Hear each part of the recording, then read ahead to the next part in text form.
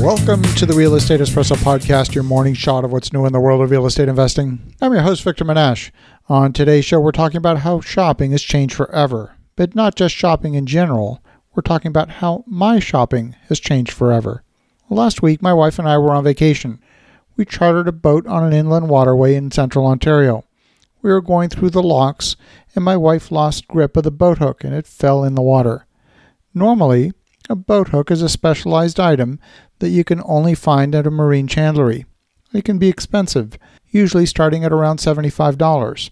She was pretty upset and worried that the charter company would charge us a large sum of money to replace the lost boat hook. So I went on Amazon and found a basic telescoping boat hook of similar quality to the one that's now sitting at the bottom of the lock.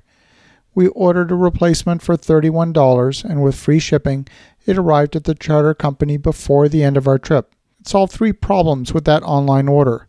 Number one, we replaced the lost boat hook. Number two, we eliminated the fear and uncertainty that my wife was experiencing around the cost of replacing the boat hook.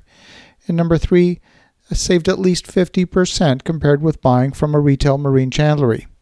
Now, the owner of the charter company was hugely appreciative that we ordered the replacement. It solved a problem for them, and frankly, they were surprised to receive an anonymous boat hook in the mail without warning. This is the new world of retail. If you own a retail store or a chain of stores that offers a variety of products at high margins that are easy to ship, and your store is in an expensive retail location without being immediately needed, well, then you're in big trouble. You were in fact in trouble before the pandemic, because an online retailer is going to offer a better priced, more convenient, higher variety alternative, and once your best customers try it, they probably will not come back, at least not very often.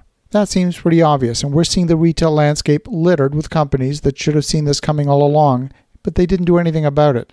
They were too busy protecting what they thought they were good at. There were items that I religiously said I would never buy online. On top of that list were clothing and shoes. I find it difficult to buy shoes that fit.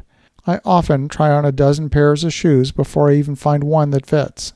The idea of sending shoes back that don't fit in the mail seems offensive to me, and I won't do it. Well, this year, I had a pair of running shoes that had worn out. There's one manufacturer that I can count on to fit my foot. So rather than go to the store and try on running shoes, I decided to try buying online. I ordered the same size from the same manufacturer that I already had. It was a new model, but I reasoned that the sizing should be consistent within the same manufacturer over a longer period of time. The purchase price online was less than the retail store, and I spent a total of 4 minutes on the transaction. 2 days later, the running shoes arrived, and I spent less time than it would have taken to drive to the store. I had an old pair of Levi's jeans that I'd been using for painting and home construction work. They were in really bad shape, and it was time for a new pair of jeans. And here, too, the sizing of Levi's jeans has been pretty standard over the years. Their website was pretty clear on how their sizing works, and I was able to buy exactly what I was looking for at a fair price, shipping included. Again, I spent only about 5-10 minutes figuring out the right size and how to order the color I wanted, less time than it would have taken to drive to the store. So the emotional obstacle of buying clothing online has been largely overcome, at least in my case. Would I buy a new suit online? Well, probably not. But I would probably buy a dress shirt online from a brand that I know. I would buy some things, but not all things. Maybe I could buy half of my clothing online in the future.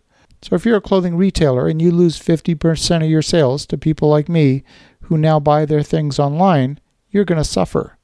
In fact, you're probably not even going to survive financially. Is retail dead? No, it's not.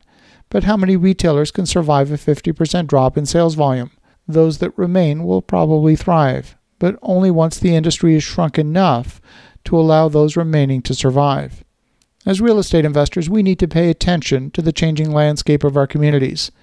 If the smaller family-run retail businesses die off, as they seem to be doing, who will occupy all those retail storefronts? You can have only so many coffee shops, so many ice cream stands, so many drugstores, bank branches, or health food stores. And after that, you start to reach saturation. And of course, those businesses are all hurting in the pandemic environment. The change in retail will change the flow of traffic in the community. It will change how people choose to live in a particular location. They want amenities nearby that they care about, but they definitely don't want vacant, abandoned storefronts. As you think about that, have an awesome rest of your day. Go make some great things happen. I'll talk to you again tomorrow.